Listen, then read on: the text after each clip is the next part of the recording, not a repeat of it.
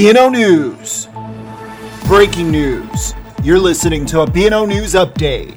I'm James Vallis. The autonomous region of Catalonia has voted to break away from Spain in an unauthorized referendum the regional government announced on Monday after more than 800 people were injured in a crackdown by Spanish police.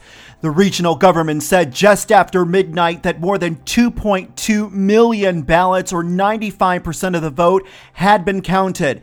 Of those, 90.1% voted in favor of independence from Spain, while 7.9% voted against. Catalan's president described the referendum as a day of hope and suffering, but added that the citizens had earned the right to have an independent state.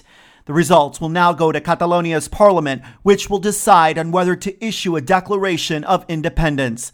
The central government in Madrid strongly condemned the referendum, saying the vote was illegal and would lead nowhere.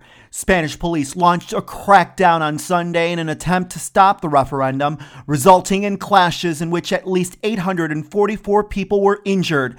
The Catalan government has insisted that it will seek to implement the result of the vote, even though Spain's constitution requires that a referendum on sovereignty takes place nationally, not regionally. It also allows Madrid to suspend the regional government's authority, or in the worst case, send in security forces. Catalonia, which has a total population of 7.6 million people, has long sought independence from Spain. Many of its residents feel that the wealthy region contributes far more to the Spanish economy than it gets back through central government funds. For continuing coverage on this story, stay with BNOnews.com.